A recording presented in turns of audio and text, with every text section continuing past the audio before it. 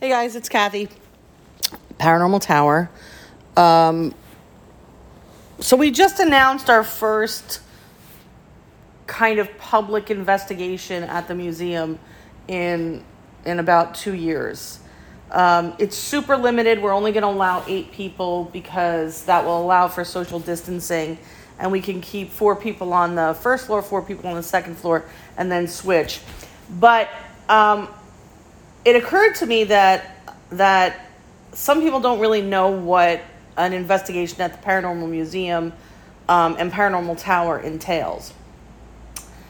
We do have equipment. We have kind of all the fancy equipment that everybody uses. We have EMF detectors, night vision cameras. We have SLS cameras, thermal cams, all of those things. But to be quite honest with you, as much as I think people love getting their hands on that, this place is so active that I encourage people to disconnect from the equipment and just focus on having an experience. Just kind of focus on being in the space. We've recently put up our Dybbuk boxes.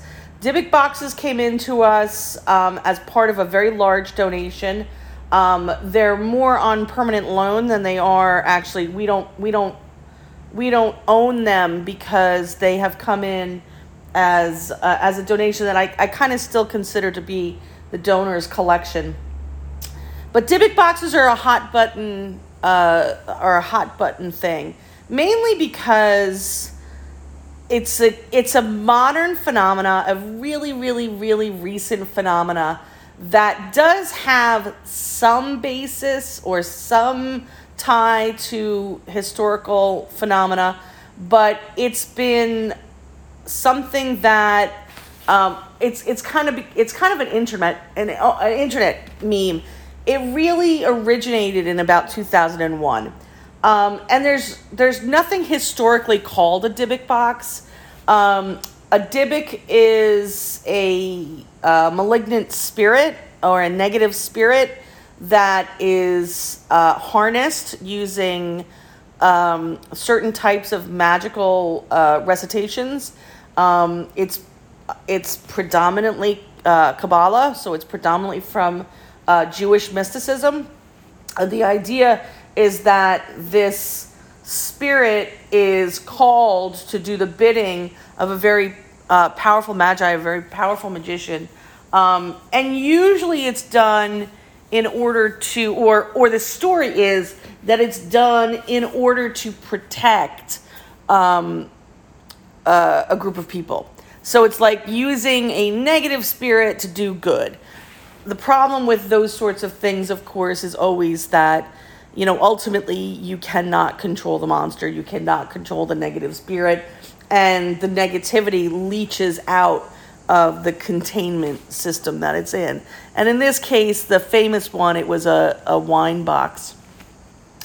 So here's the thing.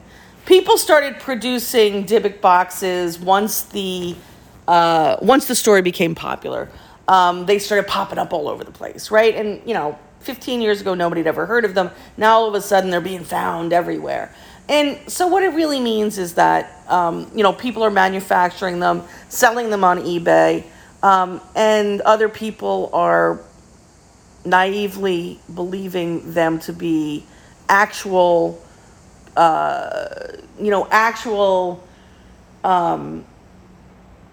ancient, old kind of Kabbalic magic. And they're not. They're people creating things to dupe others. But, there's something to consider in all of this, which is why I never throw these things out totally, which is, even a broke watch is right twice a day. Meaning, even when you are attempting to, you can stumble upon something real while you're faking other things.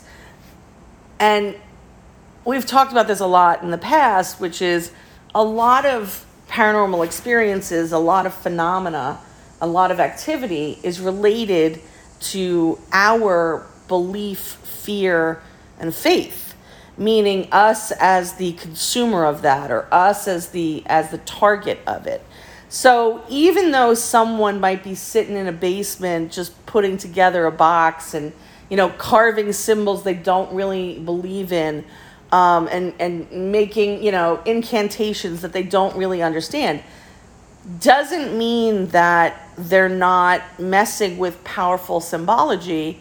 And it doesn't mean that our collective faith, fear, and belief in something, or even interest in something, can't in some way invoke some kind of activity.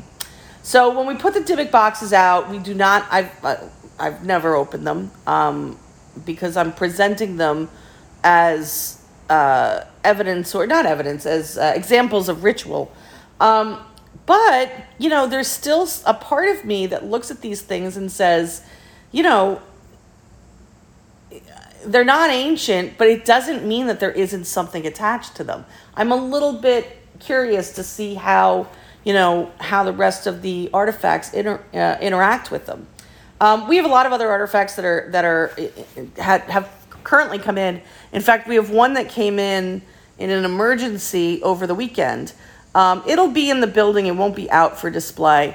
But I just wanted to touch base to talk a little bit about some of the things that will be available to people when we are doing the Night at the Museum, or Night at the Paranormal Museum, on September 28th at 8 o'clock.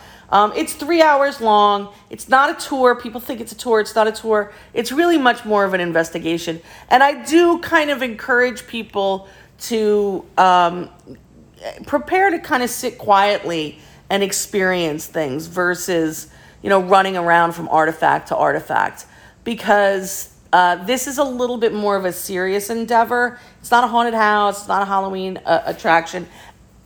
And it's the first time we're back doing this with the public.